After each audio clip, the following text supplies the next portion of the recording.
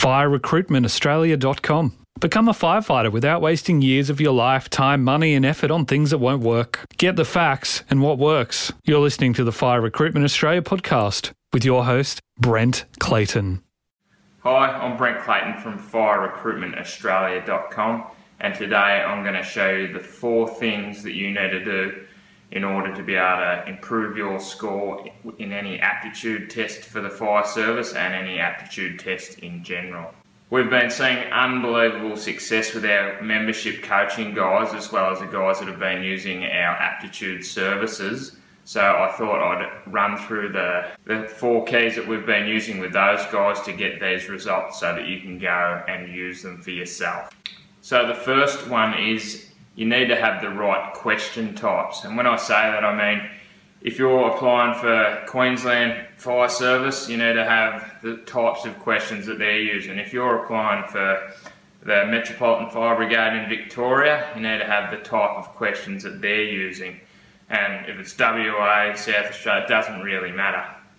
You need to have the right questions so that you can practice on what they're using in order to measure your aptitude. So you can't be expected to improve if you're using something that you're not getting tested on. So that's the first one. The second key to success in improving your aptitude score is having a process in order to find your biggest opportunities for improvement, so that you can quickly find them and then really get an improvement in the best spot. So not wasting your time with stuff that you're okay at, finding where your biggest improvement opportunity is and then capitalising on that. So that's the second key. The third key to improving your aptitude score is having the right guidance when you come up against an obstacle, or you're really struggling with a particular type of question, or the way a type of questions are. So having the right guidance to show you how to improve on that. So if you don't have the right guidance, you basically never get over that hurdle and be able to improve, or you'll just think that you can't improve. So that's the third one, really important there. So the fourth key idea for improving your aptitude score is having a test-taking strategy.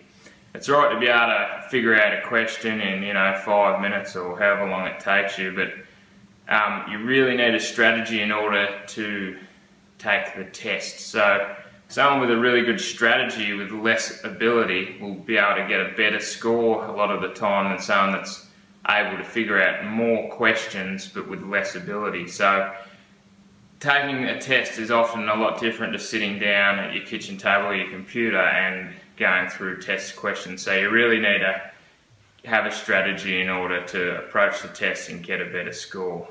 So the first one was that you need to use the right questions. The second one was that you need to have a process in order to find your biggest opportunities to improve on your score.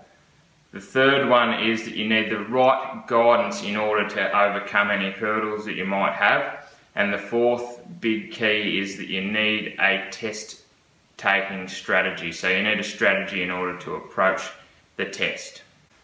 So I've got a question for you. Out of those 4 keys that I've just shared with you, which one has been most missing for you? If you could leave us a comment below this video, we'll continue the conversation down there. I'm Brent Clayton, this is FireRecruitmentAustralia.com. Thanks for watching, and I'll see you on the next video.